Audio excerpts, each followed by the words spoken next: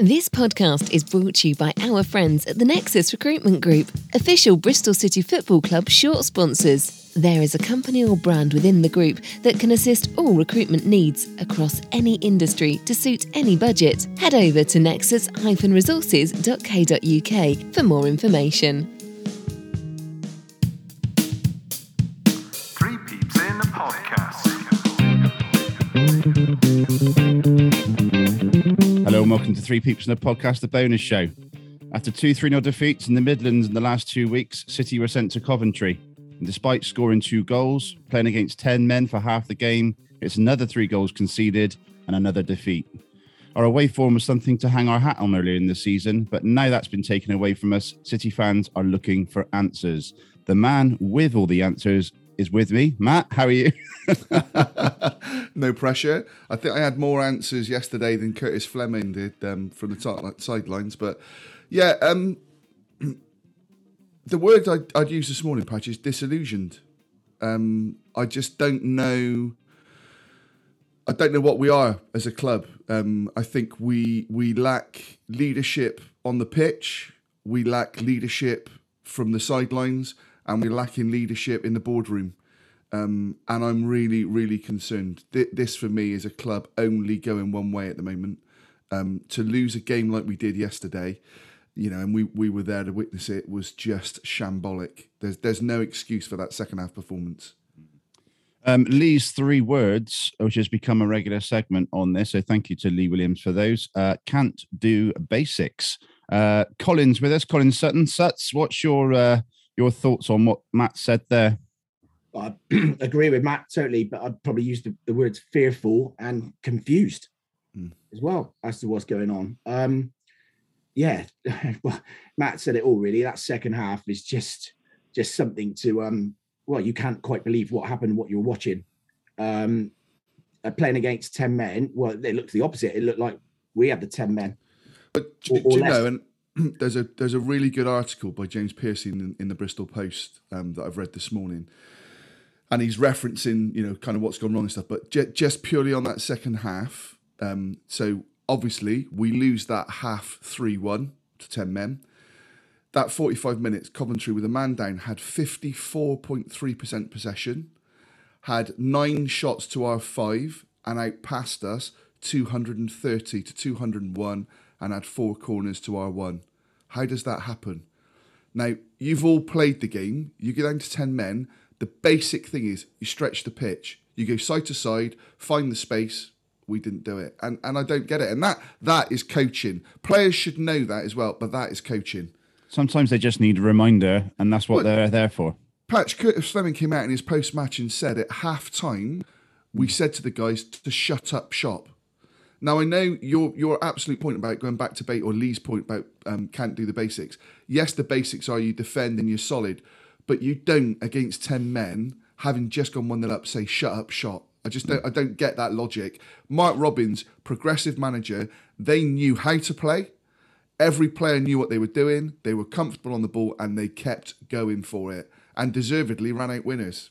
And it's incredible to say that. Well, you talk about doing the basics as well. And I mean, I've seen reports and read things, no desire, no passion, no commitment. And Curtis Fleming came out after and called him out publicly on that. And that doesn't happen too often. But you could see it. And I've watched back the highlights, as I'm sure you have now. I've watched it quite a few times, particularly the last 2 goals. And if I saw my lads' teams doing what they did for those goals, you wouldn't be happy. No, absolutely. Let alone at that standard against 10 men. It's embarrassing. Absolutely. Okay, let's have a look at the starting lineup. But first, just a quick plug for the bonus show Snoods, which I've got one on at the moment, and Suts and Matt have as well.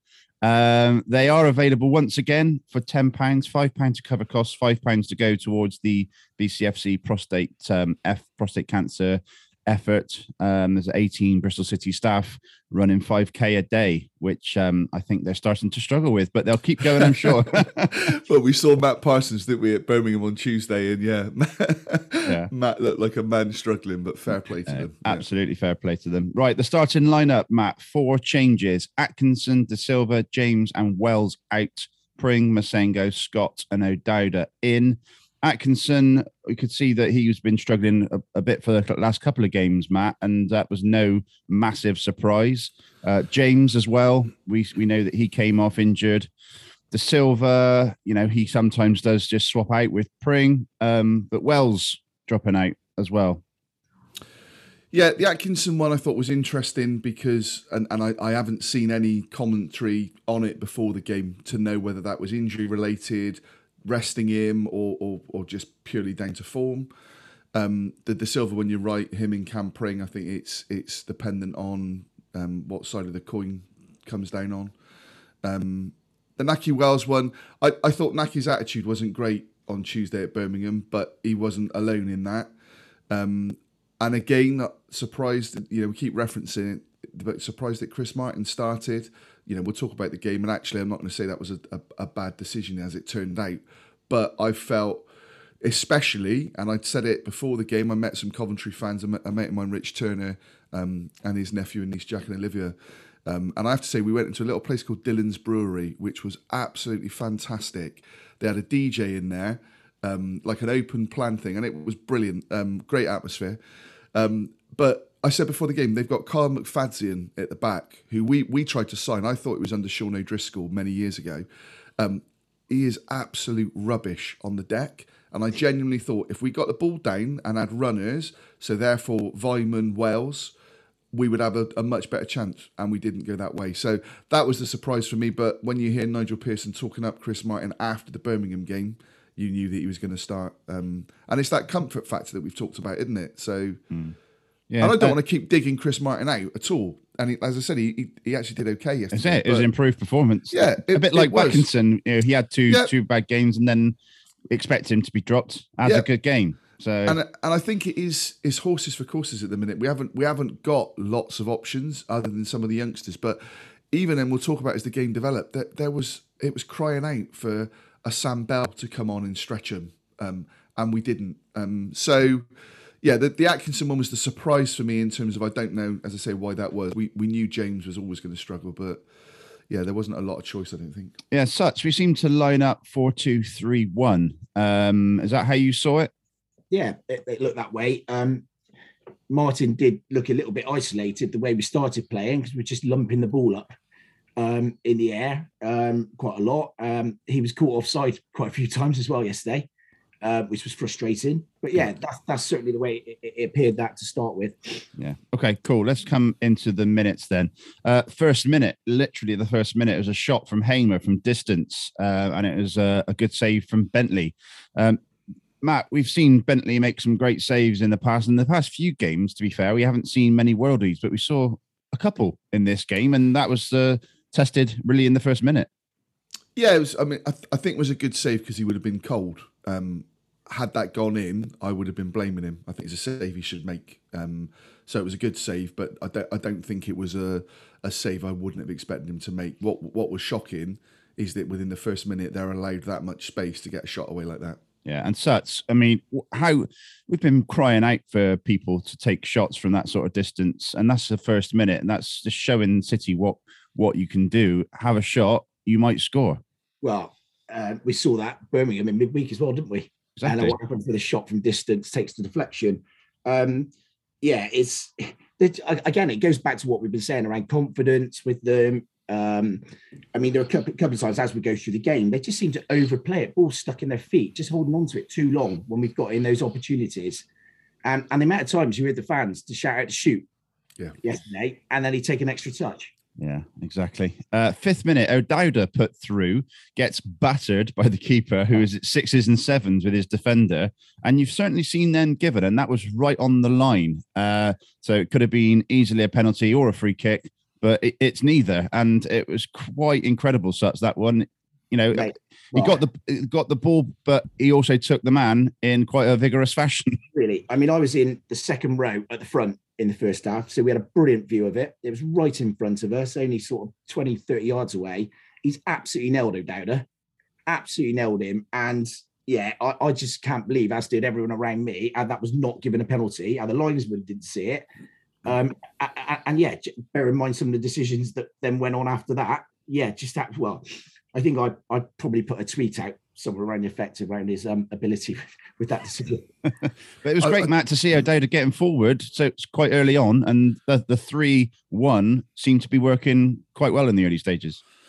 Yeah, I actually thought it was a 4-4-1-1 that we started off with. But Callum, again, we've said on here, he's Marmite for a lot of fans, and I've made it very clear how much I rate him.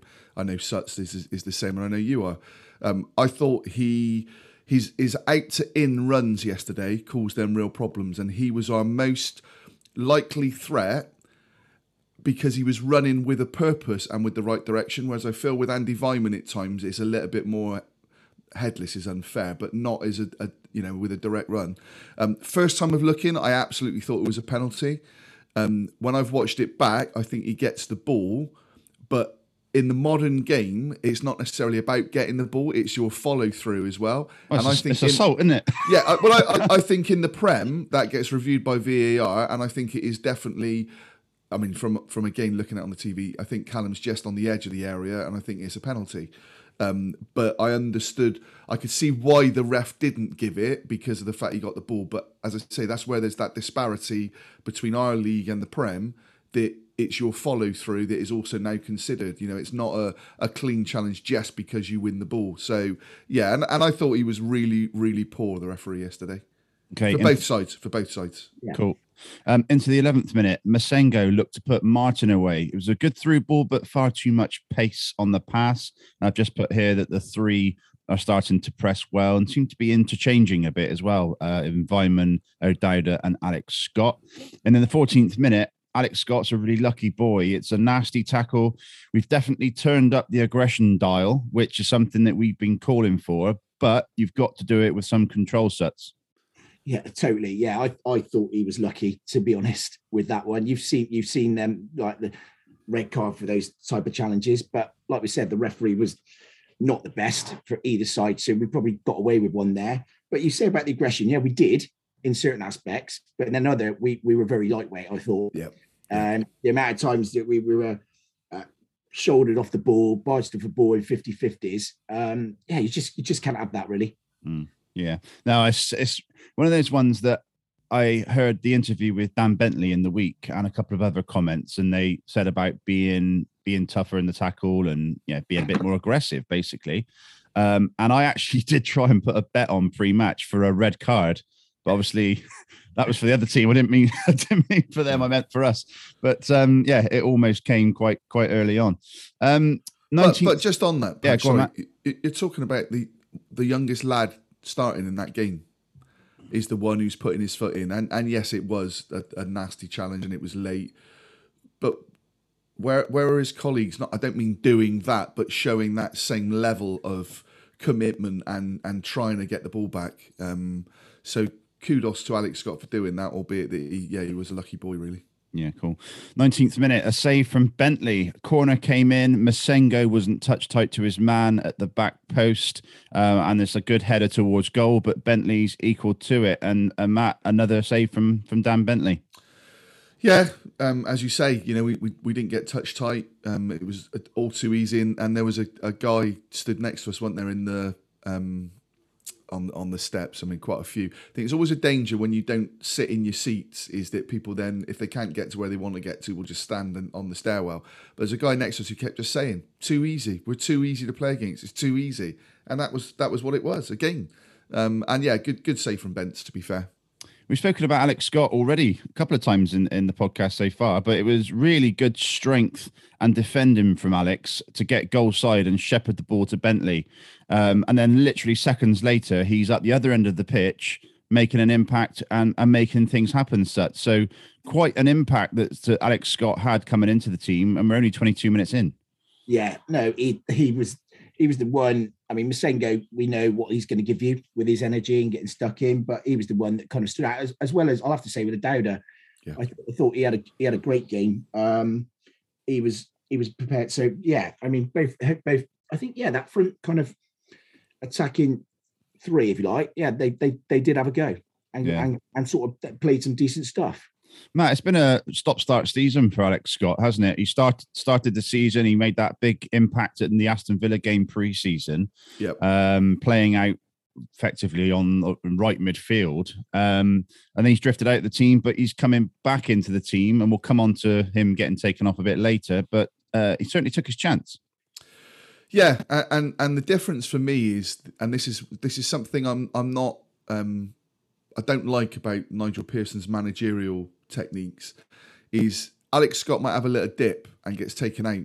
There are other players, Weimann, Martin, that aren't performing and they don't get taken out. And I think Alex Scott needs to be given a run. He needs to be able to play at this level and find his strength playing against championship defenders. So I would give him a run in the team. And yes, you expect with a youngster, he's going to have moments where he dips, but I would stick with him because I think he's got undoubted quality. He was one player yesterday that his movement and the way that his body shape, ironically, in the second half, I think if Alex Scott stays on for longer, I don't necessarily think that we lose that game. Well, that's what we needed. That was a strange substitution in itself, wasn't it? Yeah, I got it, and I think it goes back to what we were saying about the ref. I kind of got it because I think at that stage we were 2-1. I can't remember. Patch will correct me now, but I understood why we did it. I didn't understand why we did it, taking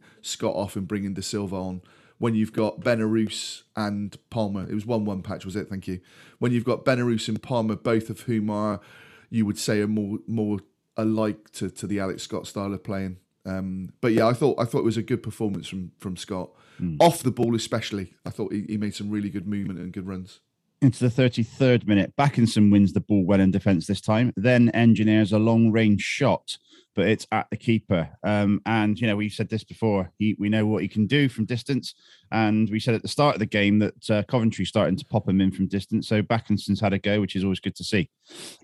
36th minute, City finding some width. Callum starts to get a couple of crosses in, Suts. And, we've always said we like wingers. It's the first time this season that we've seen Callum O'Dowda getting down the wing and getting a couple of crosses in, and not met by anybody, but you've got to get him in the box. Well, it's amazing what happens when you play a player in his favourite position. His favourite position that he's good at, isn't it? And he did. And you were there. I was saying it. Go on, have a go, run at him. And he did. He went at them and he got some lovely crosses in. Like you said, no one in there anywhere near it, attacking it. And at the end of the day, that's what you expect your winger to do. Yeah. And if no one's in there, go. It's movement, isn't it? You look at the movement of their front thinking forward players compared to ours. I just felt that there was no pattern to it. There was no one making the right kind of moves other than O'Dowda for me. I thought the front two, if you like, in terms of Martin and Weimann, when Weimann went out there, weren't making the moves for O'Dowda to find those balls in. And yeah, it was kind of a bit of a utility doing all kinds of things. He's crossing it, and you almost wanted him to be the one running in because he was the one that was cutting in, like I said, and making the intelligent moves for me. Yeah. 42nd minute, no Matty James today, so Alex Scott takes the free kicks, and he was putting them in really well with whip, power, accuracy. On the 42nd minute, he found Callas at the back post. It actually bounces in the box. So the ball's bounced in the 6-yard box, and there's no City man near it, but it does bounce up to Callas, but it's just a little bit too high. But a great free kick into the danger zone, Suts, and it's something that delivery, you've got to get some on the end of it, but that's half the battle. Yeah, I mean, at times, like we said, some of the delivery yesterday and was much better than we'd seen before. When they got that in there, the free kicks looked decent, and I say some of the crosses, but yeah, we just didn't. There was no confidence from me that we were going to get anyone on the end of it. Yeah. We didn't look like getting anywhere near it at times, and like I think you've said about their centre halves. I mean, particularly the first half, watching it, they were poor. They were poor. But we were just lumping up a lot of the time to them to deal with in the air. Anything on the ground, the distribution was terrible. Yeah. And they panicked. Well, that McFadzean, like I said, every time the ball came to his feet, he kicked it into touch. And maybe he's in there because he's a defender and it's for his set pieces and stuff like that. But I just could not understand how we didn't really target that. Well, when we pressed them, like you said, we were doing the press and they were taking turns. But when we did that effectively, it really put them under pressure. Yeah. Yeah. But then we'd sit back again and let them play. It was just strange, really. Yeah. Shortly after that, there was another cross in from the left from Callum O'Dowda, which was met by Alex Scott, but he just couldn't quite angle his shot. But yeah, again, Scott getting on the end of that. 44th minute, Backinson to Martin, lovely little ball, and it's a great through ball from Chris Martin, and Callum O'Dowda's pulled back. It's a penalty, it's a red card. Lady Luck is changed, it's on our side. It's a good finish from Chris Martin, well executed penalty, and it's 1-0, Matt. Yeah, good move all round. Definite penalty, definite red card. And I always look at free kicks, penalties, those sort of things at the player who's committed it. He immediately had his head in his hands. He knew what he did. He knew what was coming. And a few fans I've seen have said, "Oh, it's slightly harsh." Callum's through, so it's a definite goal scoring opportunity. And it was, as you know, I never watched City Pens. So I'm looking at the man behind me, his face as it goes in, and then I'll watch it back. But it was a good pen. I mean, the net actually lifts up, doesn't it, where he hits it with sort of plenty of pace. And you look at that and you're thinking, bloody hell, we're 1-0 up, right on the stroke of half time. They're down to 10 men. This could be it, boys, you know. And I'd said to Rich, my Cov mate, before the game, I expect us to get a bit of a hammering because I knew the way Coventry played and I knew that our confidence was so low. And I'm thinking, my record here, having not seen us lose the Coventry Arena, is going to remain intact. What a fool. Coventry Building Society Arena. Yeah, well, it's been different names, hasn't it? Rico Arena, so that's why I said the Coventry Rico sounds better. But Suts, I mean, Matt said that... Yeah. Not only going 1-0 up and down to 10 men, it changed the whole atmosphere because their fans were really vocal in the first half. Even though we had a brilliant following yesterday. Yeah. I think it came through even in the down underneath in the concourse before the games, like trying to get the fans up. It was an odd atmosphere. I don't know if you agree. Yeah, no, I agree. Yeah. But then it changed really with that, and we were like the fans were up, everyone, like it was a whole change, and we had it all to go for in the second half. It's a good point to make, actually, Suts. The fans were unbelievable yesterday. Well, 3,000 of them for a start. To take 3,000. I didn't see what the crowd was in the end. I don't know if any of you boys saw what it was. No. Quite surprisingly, and I really like the Coventry Building Society Arena. I think it's a really lovely stadium. But I was really surprised at how sparse their fans were in the far end behind the goal.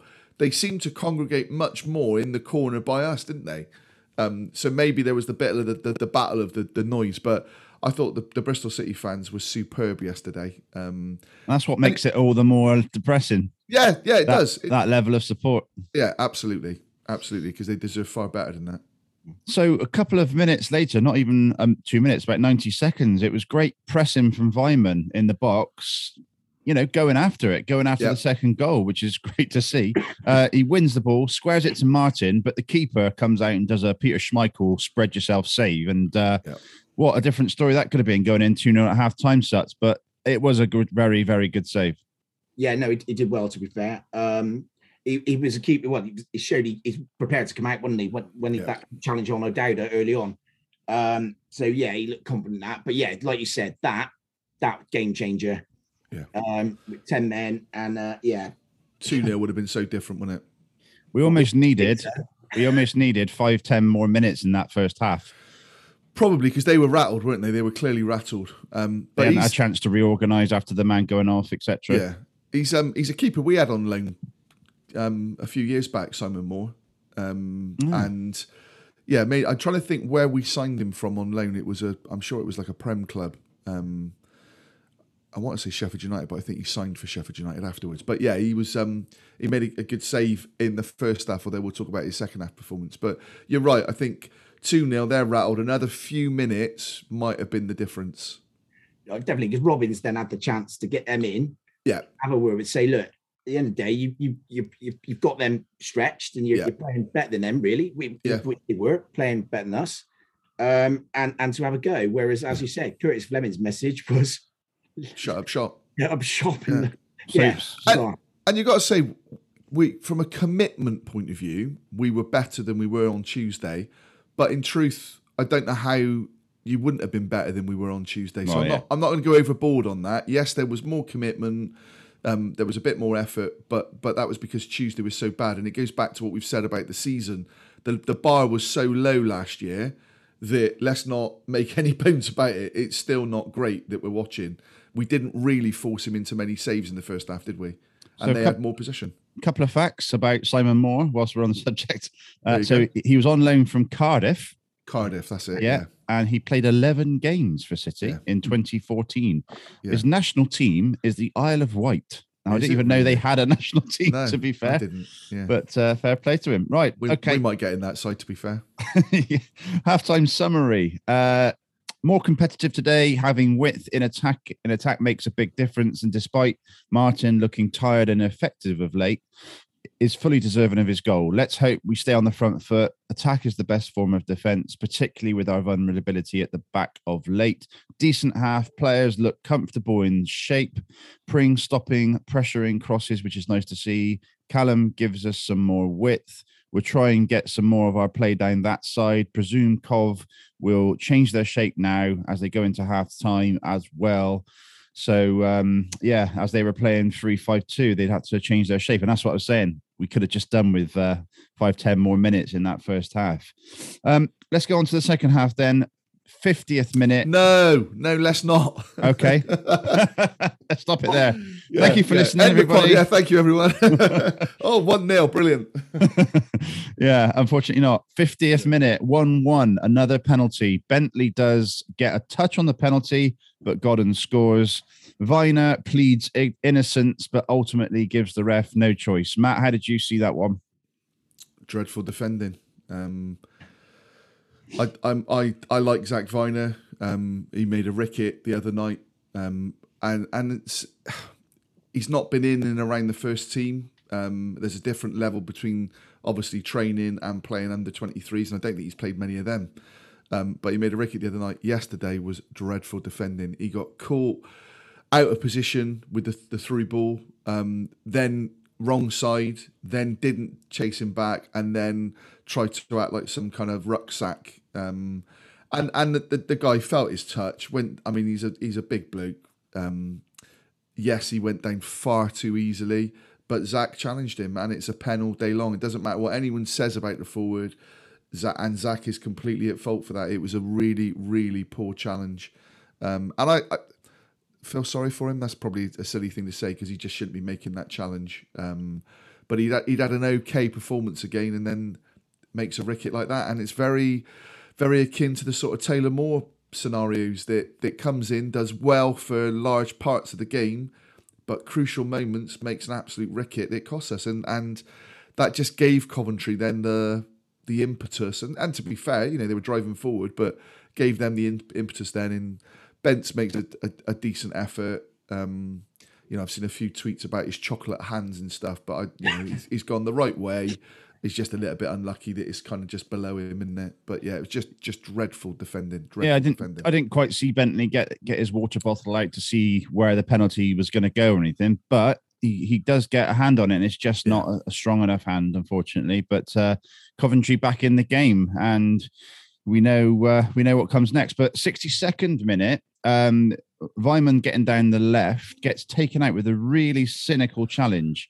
Now it was a booking, but again, it's something that was really cynical and could equally have been a red as well. So certainly misfortunate. No, not a red, just because it's just not in the modern game. I think it should be. I think where it's a deliberate, I'm stopping you. I mean, the other night, Tyreek never got close enough to the bloke running, did he? But he tried to take him out. I think that challenge where you're just taking the man should be outlawed because it's a deliberate foul, isn't it, at the end of the day? And it's like it's a professional exactly. Foul. It's a professional foul, exactly that. But like I said, that McFadzean, that's what he is. And that it was strange because it was one of only the few moments where we did run at him and expose him, and that's what he had to resort to.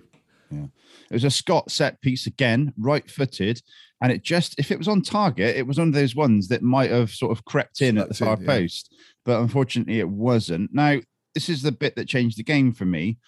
Alex Scott comes off, and we've said he's been booked. He's at risk. The referees will be looking to even things up in terms of and you have to say, sorry, Pat, you have to say as well that Alex Scott stopped putting in a number of challenges. There were a few times where he didn't go and commit. So I think even in his own mind, he's thinking, shit, I'm on a booking here. I need to, Yeah, but he was being one of our most dangerous players. Yeah. Great from set pieces. But the thing with De Silva coming on, De Silva's not as much of an attacking threat as Alex Scott. We've got Benarous and Palmer on the bench, and Nahki Wells to potentially come on there, play against 10 men. So it was a really strange move. So I'll get your thoughts on that substitution.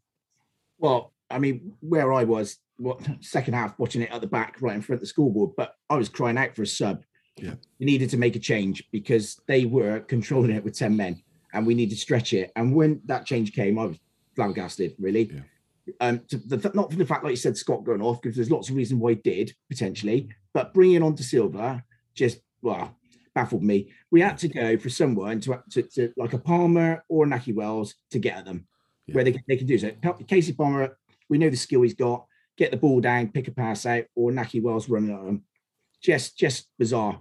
And Matt, Curtis Fleming admitted in a post-match interview at halftime he was looking to shut up shop. So bringing on De Silva, but it's 1-1 at that point. I didn't get the move. I didn't get the move at all.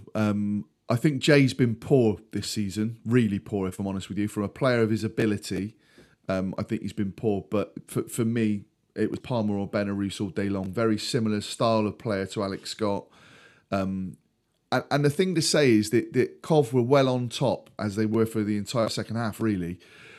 But we didn't do the basics like we talked about. We didn't stretch the play.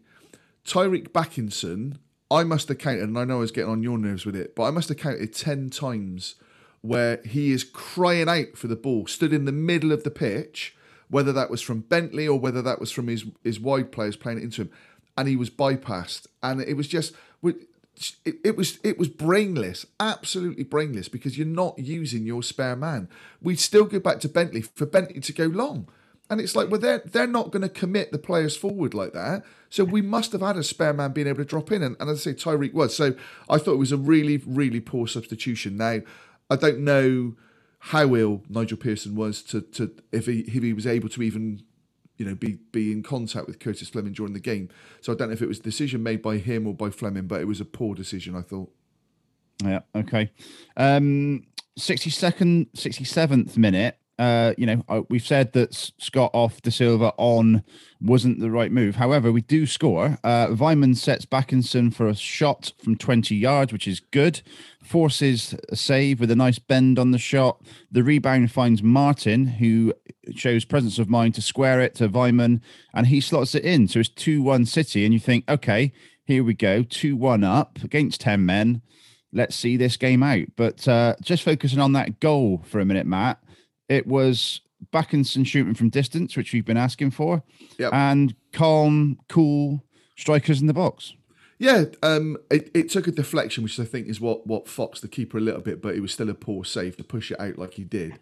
But Martin showed great presence to play it back to Weimann, and there was a moment when I'm thinking, is he offside here? But when you look it back, he's obviously played it backwards, and so he's never offside. But yeah, good finishing.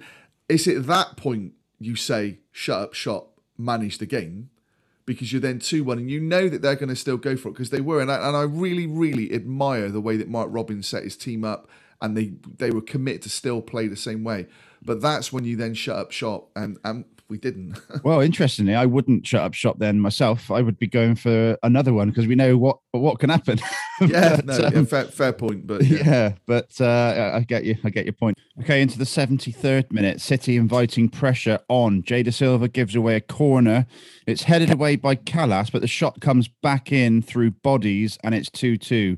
Tanner not quite close enough for me to the player who scored, but it's 2-2, and we've conceded again, Matt. You say not close enough, Patch. He's just not switched onto it. I mean, it's not a great corner to concede in the first instance, because again, it's that little ball through.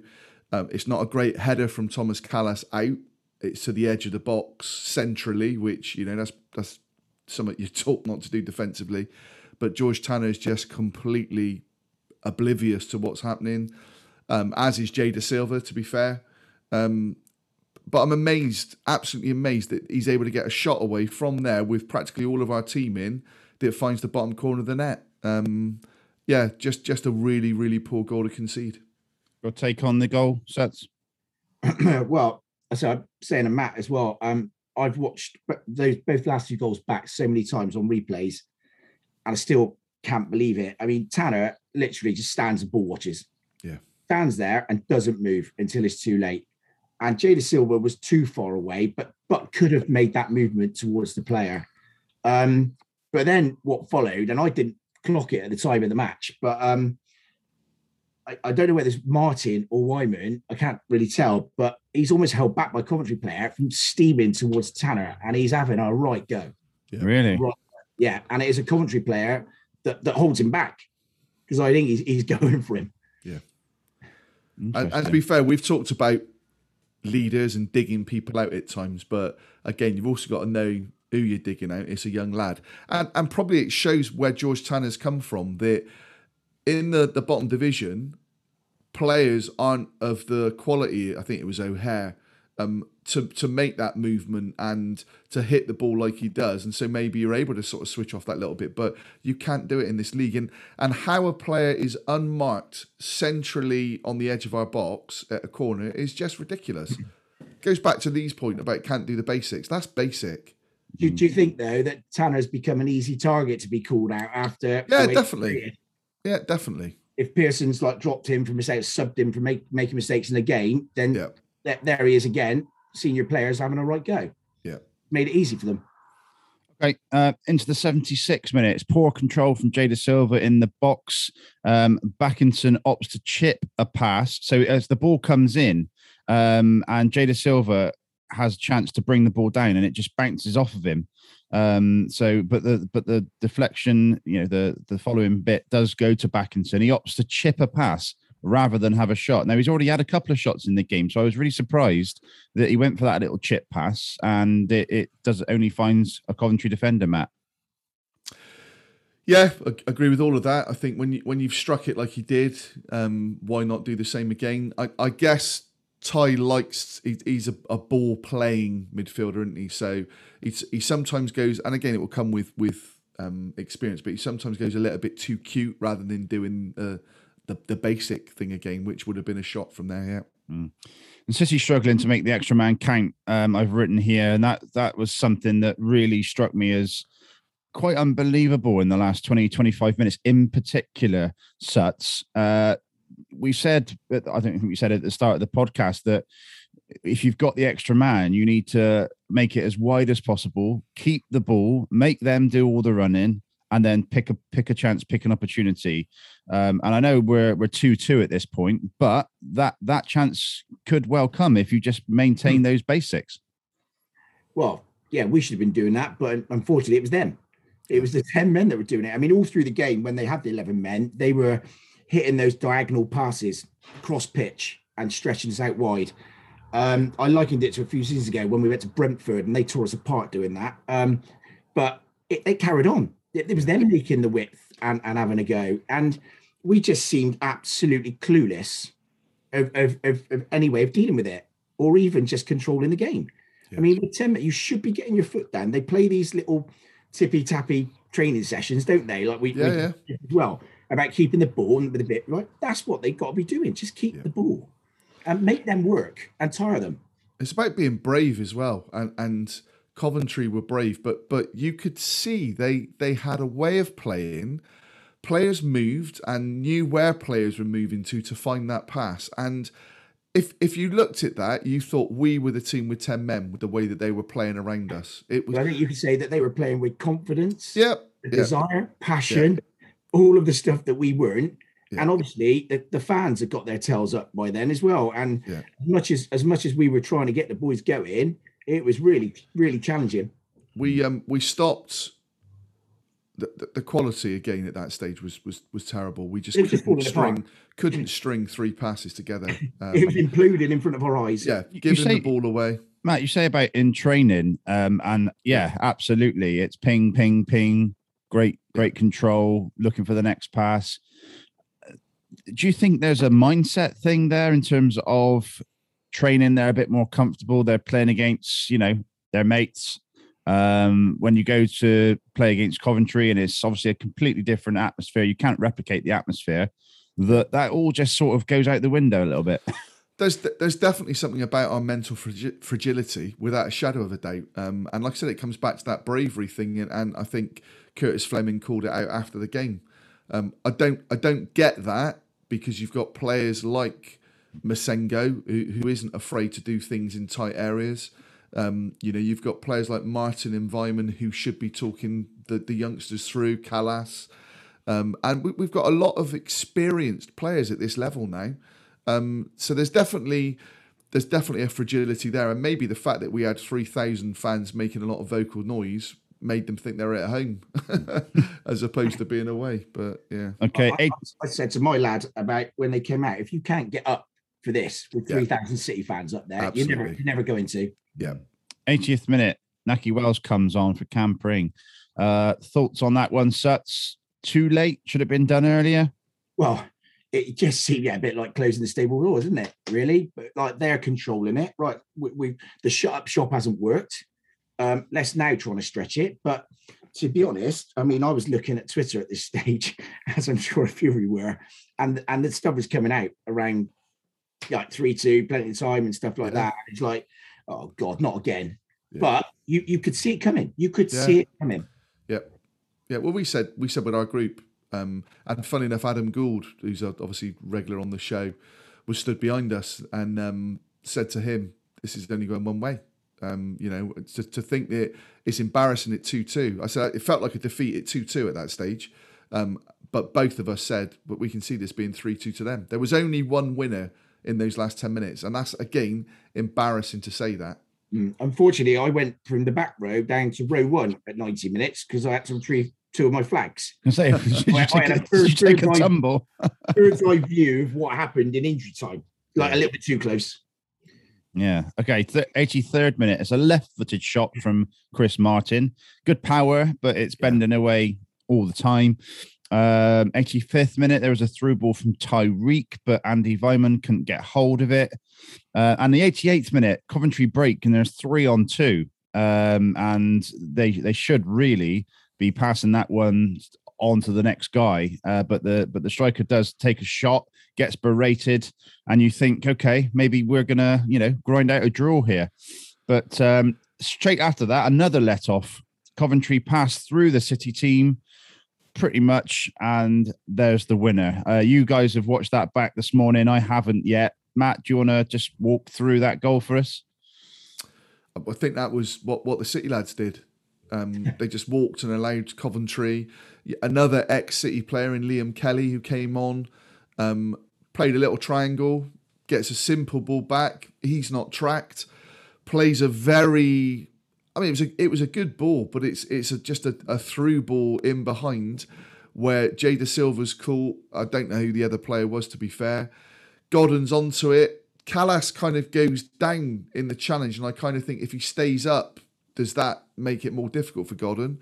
But he finds the corner of the net. And you've got to say their shooting was pretty accurate from that point, but such a terrible goal to concede again. And as you'd said before, Patch, we got caught one-on-one on 2 separate occasions. Zach Viner had a hook one over his head at one point. Jay Da Silva was left as the only man. And it just felt like the bloody Alamo again with 10 men, but they had all of the impetus. But it was a shocking goal to concede. We just switched off. Yeah. I've watched it about 20 times, I would say now. Yeah. But yeah, I mean, Callum O'Dowd, as we said, a good game, but he's coming with the runner through midfield, but he's looking a bit leggy. Yeah. And he's not close enough. The ball then gets played in, and actually, you watch it. Masengo lets his man go. Yeah, right? He lets him go totally Godden, and he gets and I don't know how he gets the shot away from that angle and finds with all our defenders back there. But it is. I mean, we know I like Masengo a lot. I think he's terrific. but didn't have his best game yesterday. But if you're calling him out, it was Masengo. Just let him go. He had a free run onto the ball. Yeah, absolutely. Okay. How could you sum up the atmosphere, Matt, in the ground at the final whistle? Well, in the ground in the away end. Well, yeah. Lots of boos. I didn't because of. I mean, I was kind of sat in the middle, so I wasn't near the back where a lot of the noise was necessarily. But I didn't hear the kind of "you're not fit to wear the shirt" chants that I heard on Tuesday night. There were, as I say, lots of boos. Some I will never ever do. What disappointed me was Tyreek walked straight off. Yeah.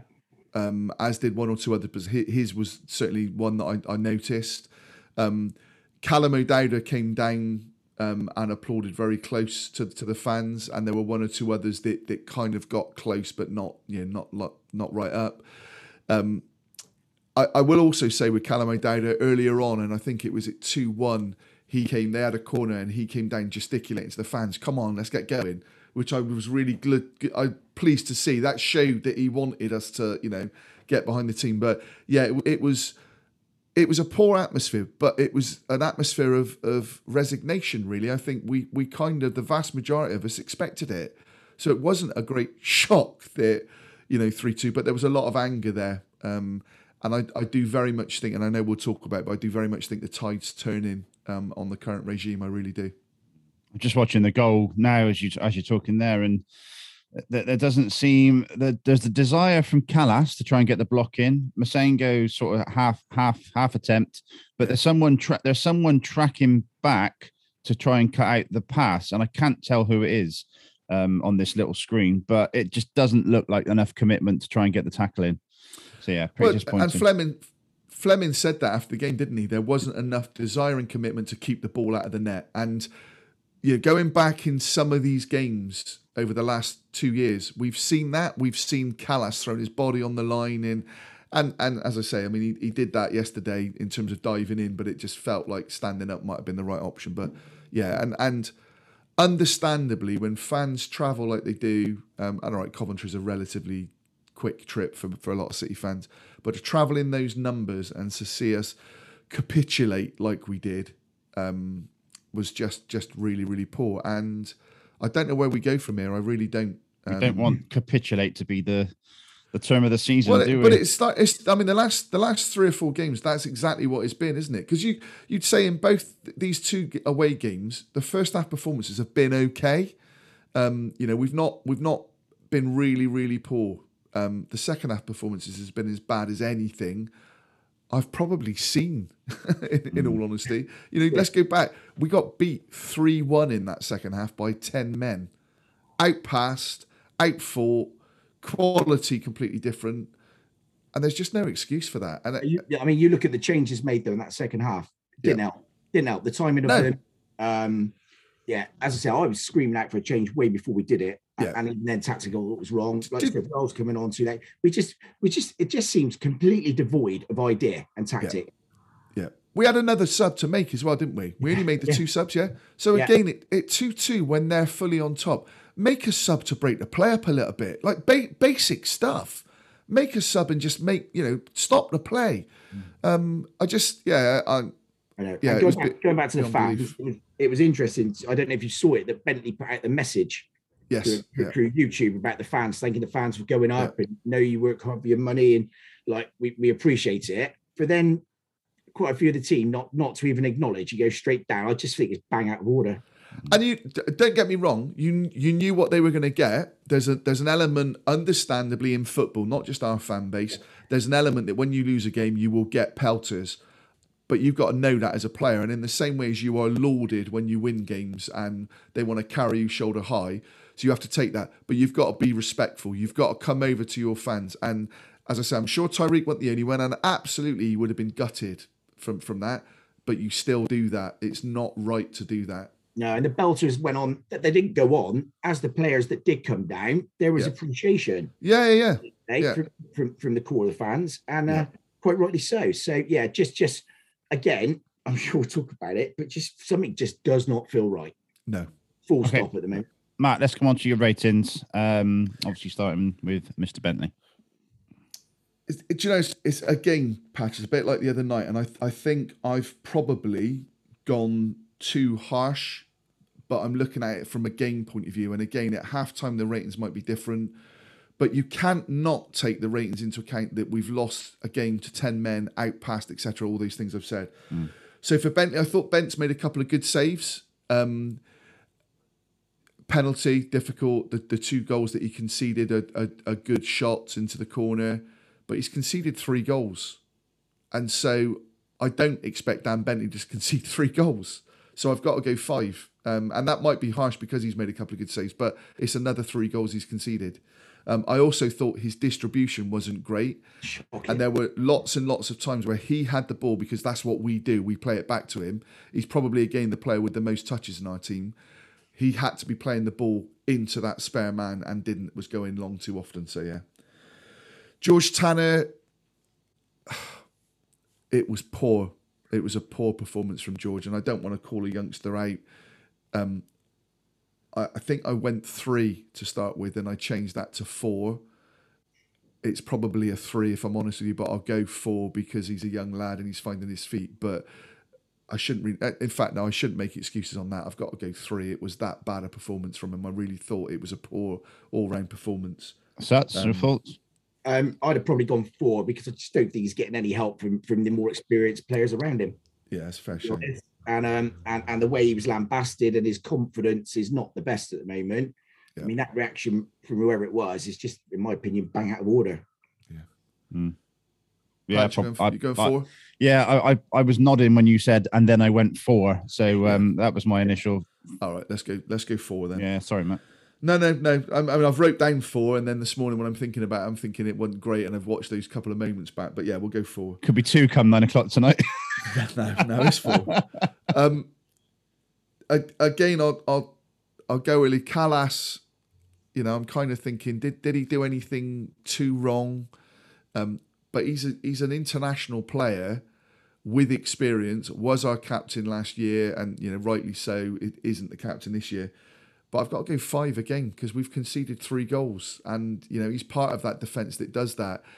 Individually, he probably didn't do much wrong, and maybe it was a 6. But I just feel like, again, on the overall game, I've gone 5. Kalas always seems to be the one who is putting the shift in, visibly putting the shift in right up until the end. The last minute dive to try and block that tackle, and leading by example. I think if we're going to try and take some positives out of it, I think Kalas is probably one of them. So there were two times yesterday, which I don't know exactly what they were, but I'm shouting and going to my oldest lad, "You're an international player, Kalas. You should not be doing that." I can't remember exactly what they were, but that's not good enough. Yeah, for the level you play at, it just looked. But like you said, he generally does put a shift in for us, and he puts his body on the line. Yeah. So are we going 5 or 6? 5. Zach Viner, again, I don't want to call players out, but that piece of poor defending is what starts that tide in the second half. So it's got to be a 4. It just wasn't good enough. Cam Pring is an interesting one. The Evening Post, the Bristol Live, gave Cam Pring an 8. Now, I don't know the Greenan. I don't know how anybody on the game gets an 8 in that performance. I just don't. So I'm surprised at that. For me, it was a 5. I thought. Hang on, let's just focus on this 8 again for a minute. You've got to score and get an assist and be in the winning team probably to get an 8. I don't know. I'd like to understand how that's been given. I agree, and it was the one, and it's like all of us. We can all have different opinions on it, but I just didn't see an 8 in that. But not that widespread. No, not for me. I mean, it's a Craig Revel-Holwood moment in it, bringing it back to Strictly as I like to do. He sees something that the other 3 don't see, and so yeah, that's usually the other way. Yeah, it's normally the other way. Yeah. So they made him man of the match. Yeah, he was an 8 for which did they go? Did they go? And again, for a lot of that game, he played left of the defence that concedes 3 goals. So strange one. Yeah. So let's go back to our ratings then, Matt. 5. I've gone 4 for Pring. Okay. Tyreek, again, a lot of good things. out of possession, probably not as good as he could be and should be for a player of his size. But I thought he showed more energy yesterday, and I thought he did a lot of positive things. You've got to say about Ty, he's had those 2 games where he was underperforming and could equally have been dropped and not even in the squad. But he's come back. He's had 2, I think, 5 or 6 performances, expected performances, should we say? Yeah. So fair play to him. Yeah, no, completely. And I thought, I said he did a lot of good things yesterday. Again, I still think he goes a little bit too cute at times when there's an easier ball on to retain the possession. And it's one of those things. It's about being brave, and it's about trying to unlock things. But also, sometimes you just play the simple ball to keep the possession and to build the play. And especially against 10 men, we just kept giving the ball away cheaply and allowing them to then start their attacks. So I went 5 for Ty. Han Noah, who I love, and I make it very clear about that. Poor performance for me for Han Noah. Now, interestingly, I spoke to 3 friends of mine who travelled to the game who made Han Noah our man of the match. I couldn't see that at all. I gave Han Noah a 4 because I just thought he was sloppy in his possession. Yes, he does what he normally does and is tigerish and tries to break things up, but I just didn't think it was a good performance. Okay. Callum was my man of the match. I thought Callum, as I said, a lot of his out to in runs, he got the penalty. He put a number of good crosses in. Yes, he got tired, and yes, he was probably culpable along with a couple of other players for their 3rd goal. But I thought it was a decent performance for Callum and showed what we've been asking for from Nigel Pearson the last few weeks of getting him in the team. You know, I couldn't understand why he's not featured before this, so I went 6 for Callum. And actually, I haven't gone higher because it was a poor performance overall from the team. But when you look at our 6 is what we expect from a player, and I think that's probably right with Callum. I expect him to do what he did and cause problems. So, yeah. Alex Scott, I've gone 5. Again, a lot of good things. Probably a bit lucky, as we've said, to stay on the pitch. I didn't think he created enough. He was a lot of dead ball stuff that he was on. But not necessarily. There was some good delivery, not real quality delivery. And it's another point for me that why do we insist with our dead ball of not mixing it up? Matty James takes everything, and yesterday Alex Scott took everything. And so again, you kind of know what the opposition are going to do. So yeah, so I went 5 for Alex. So I probably would go 6, and I think he was unlucky to come off. And I know he put that tackle in and got booked, but I'm going to throw that over to Suts to be the independent adjudicator on that one. Well, going back to how we've scored Callum, you say what we expect of him. Alex Scott did what we expect of him. At the end of the day, he delivered good balls. He got stuck in. Yeah, it was a Redcliffe challenge, but yeah, he got booked for it. But he did what we wanted him to do. So I think I'd go 6 personally. Did he though, boys? What balls did he play in other than dead ball? What balls did he play in that gave Weimann or Martin opportunities? Well, I can't give you specific examples. But can you recall any? Yeah, well, I think that his delivery on the spot, patch on the spot. Sorry, absolutely fine. Practice this. Yeah, no, I think his deliveries weren't greeted with what they should have been. So I think there was opportunities created, but they weren't on the end of them. So that's not Alex Scott's fault. Like that chance that I said about in the first half, where he puts the ball in, it bounces in the 6-yard box. You know, that's where the striker should be. It bounces up. Callas can't get his head on it. He put in some great tackling coming back as well as going forward. Yeah. Yes, he shouldn't have got, he shouldn't have put that tackle in, and that's why he came off. If he stays on, I think he could have been the difference in that last half an hour, 40 minutes. But I think it was what we expect of Alex Scott, to be fair. Okay. And fair play, Anton and Mabusi there. You've both gone for the 6 to my... but we'll go 6. Yeah, okay. The next, Andy Weimann and Chris Martin. Again, I'm a bit of a... They've both scored.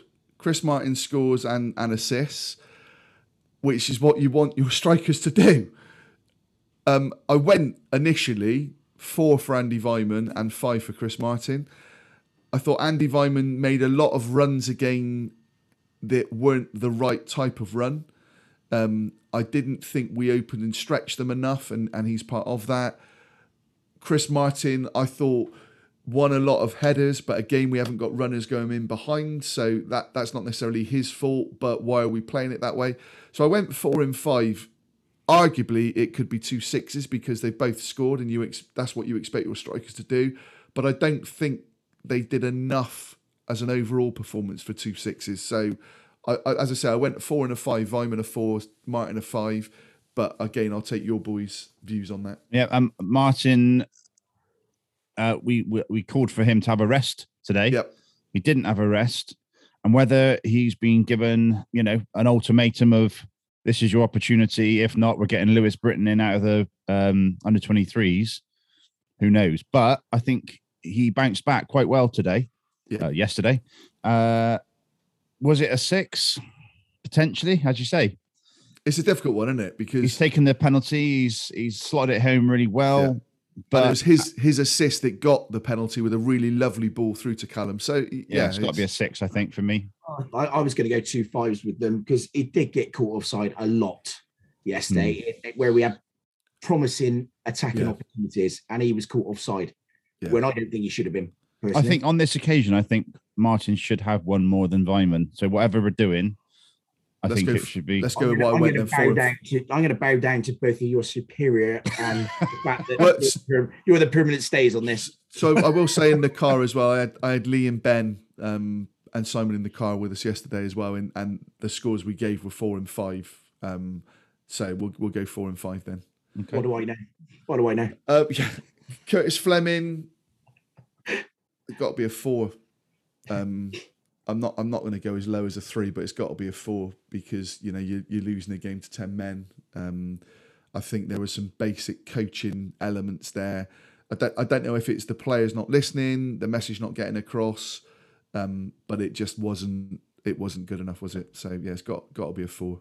Yeah, the substitutions, like you say, the fact is post-match interview. I think, okay. You're now calling them out then. You're going as close as you can to calling out players, which was interesting when it's coming from him. And what annoyed me is he had to be prompted into talking about the fans as well. Yeah. So I agree. Well, guys, I've got quite a lot of tweets to read out. I'm sorry to everyone. I'm not going to be able to get through all of them, but I'll read out 3 or 4, and then I'll get your comments, and then I'll read out some more.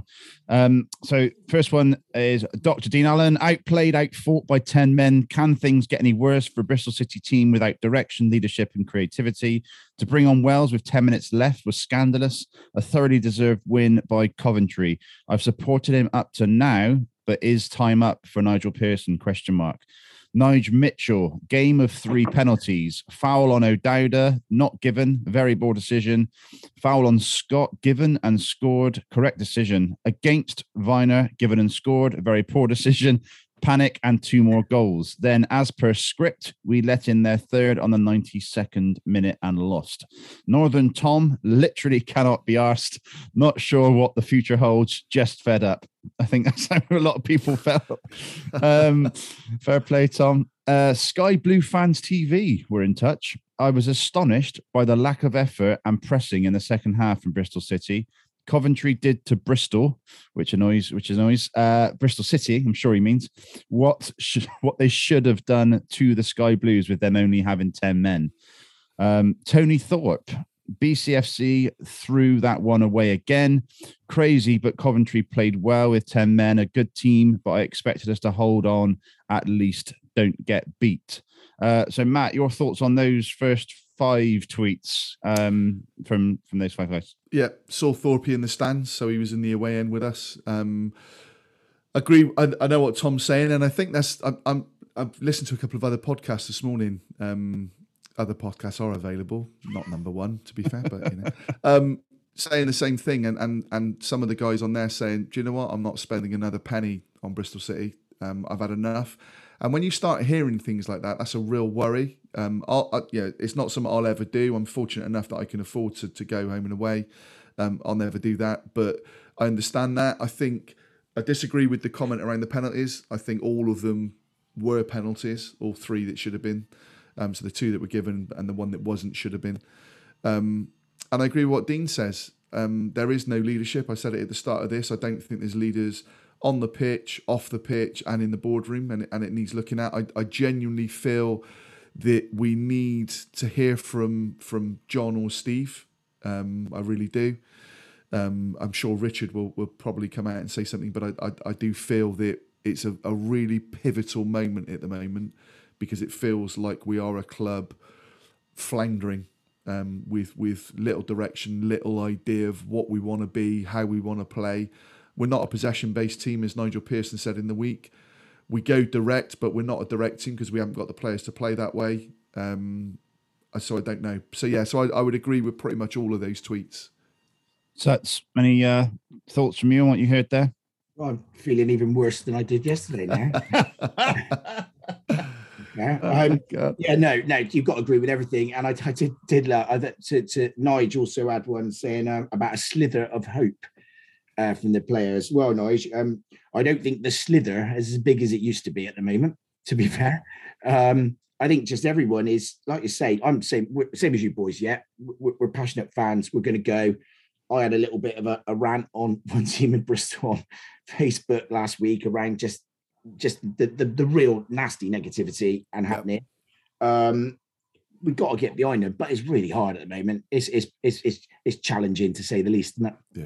Okay, a couple more tweets then. Bristol Del Boy, gutless, spineless, lack of pride and desire in the shirt and for each other. Work rate second half was shocking. No finger pointing, digging each other out. No pace. No, it's one dimensional. It's too slow. Build up. No confidence on the ball. More hurt in the away end today than on the pitch.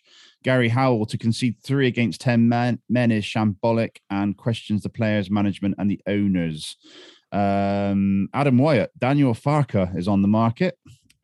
Tim, not fussed with City at the moment. The highlights are enough for me, and that's depressing enough. There's loads more. Thanks a lot for all the engagement, and it just sort of spiraled into about 100 messages after people replying to other people.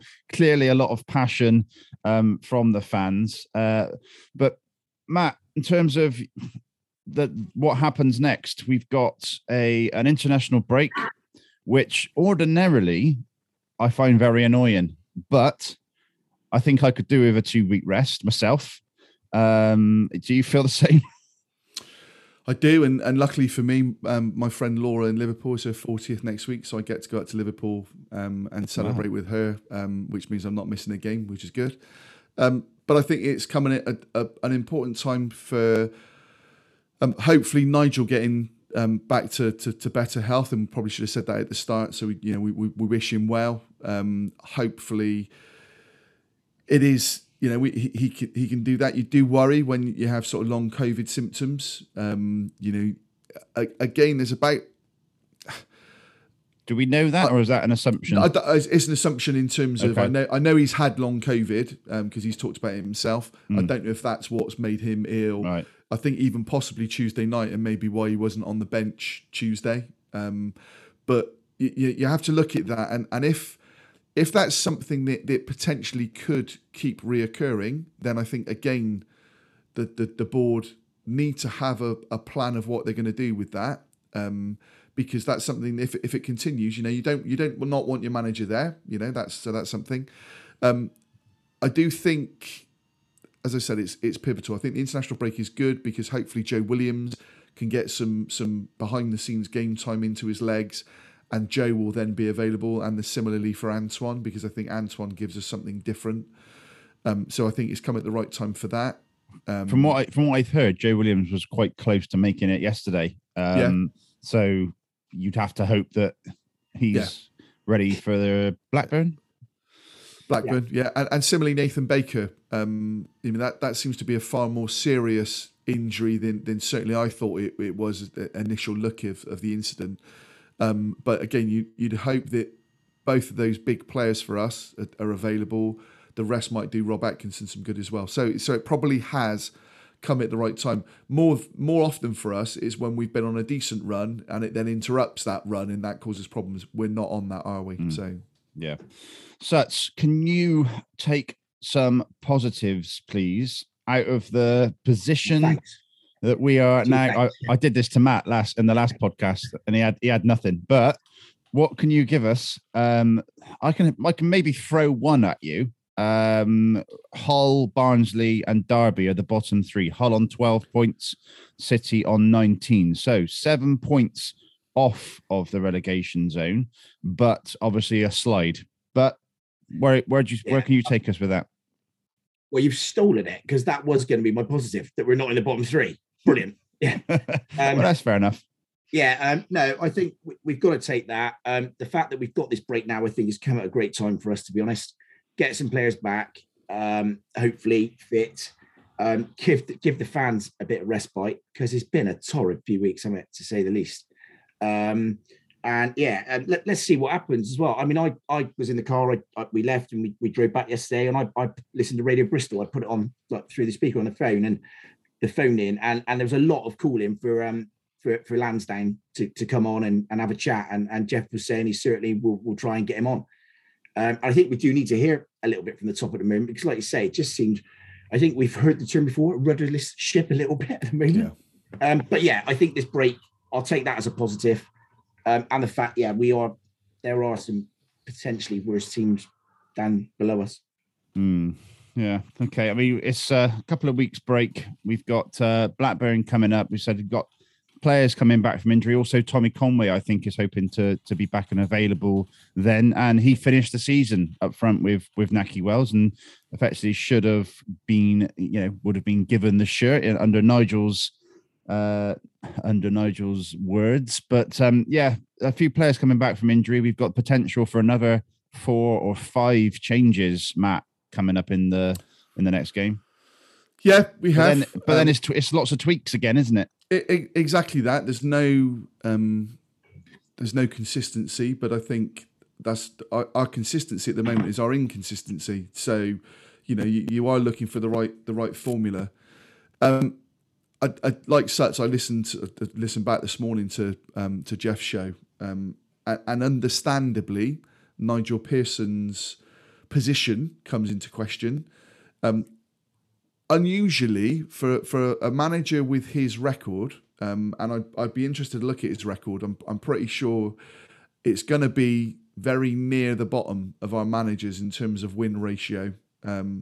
And things like that. I think his record isn't great, and there are contributing factors to that. But actually, probably lots of managers have had contributing factors when they've been sacked. It would cost a lot of money, and I'm not. Am I advocating sacking him? I don't know that I am, but I do think there's something needs to change. I'm not now seeing the progression that I thought I was at the start of the season. I'm seeing players devoid of any confidence, devoid of any pattern of play, ideas on how to do things. We come out and we talk about, or the coaching staff talk about the players, and as Sut says, around the quality, and we've got to work with what we've got.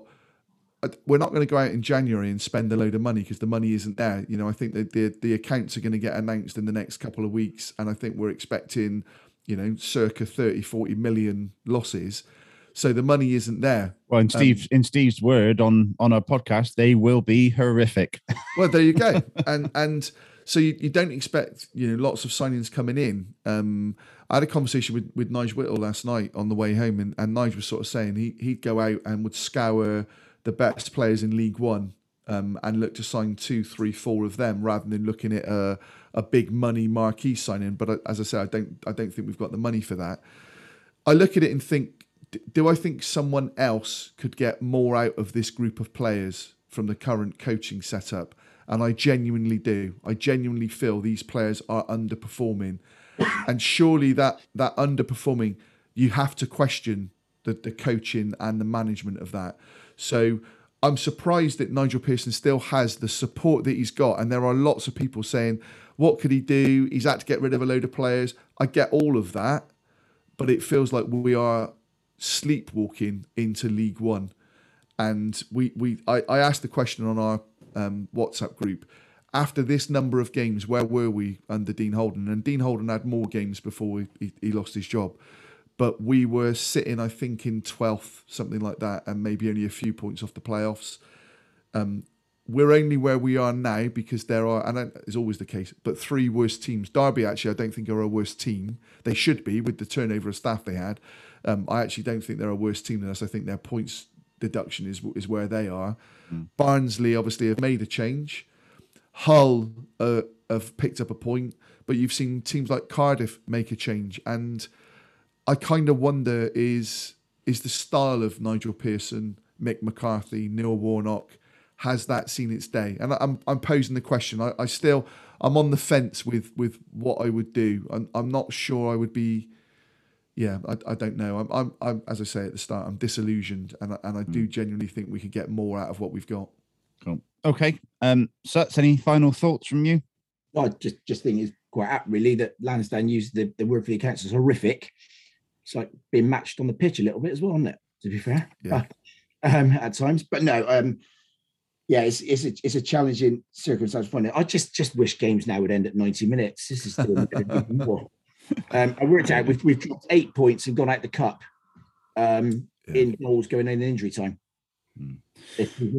Okay. I just want to say, I don't know the lad's name, but someone came up to me at the Birmingham game and quite heartfelt said, thanks for helping us get through COVID with the podcast and talking through the games, which were, let's face it, towards the end of last season, pretty horrific. And I don't know whether we've managed to achieve that today after today's performance, because we've been a little bit beaten mentally ourselves as fans, and it's tough. But hopefully we've talked it through with you and with Suts and Matt and myself, and that you're still able to get some sort of fix from the podcast. So thank you to that lad who came up to me and said that. So really appreciate that.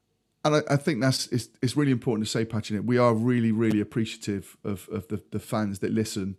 We did this to help ourselves through it, but it's good to know that us people listening to us has that kind of impact. And that's a few times of late we've had people come up to us and sort of say thank you, and we're just really appreciative that exactly, and we don't to listen. We don't do it for any gain. It's really just for us to have a longer chat than the 5-10 minutes we get sometimes on Sound of the City, which we really enjoy doing, and love Jeff's show. But yeah, it's always good to get that affirmation. I said it last season to you boys, and I'll say it again now. It's therapy. It genuinely is therapy for me. So first one I've been involved this season, but I listened to them all, and it generally is. It kind of just makes you feel a little bit better after. Brilliant. Thank you, Suts. Thank you, everyone, for listening. Please do check us out on Twitter if you haven't done so already, at 3PIAPC. Get your orders in for the snoods. If you want to contribute towards the charity, obviously, please do that. But if you want a snood as well, just £5 more on top of the £5 to the charity. But for now, thanks, everyone, for listening. We'll be back in a couple of weeks' time. Let's take a deep breath. Do some box breathing, some head space, whatever your fix is. And we'll see you in a couple of weeks. Take care. Cheers, Suts. Cheers, Max. Thanks, everyone. Cheers, Carl. White walls, the feeling of home, warm smiles, the crash and burn, and the wheels keep spinning, round and around and around. This time you can find her.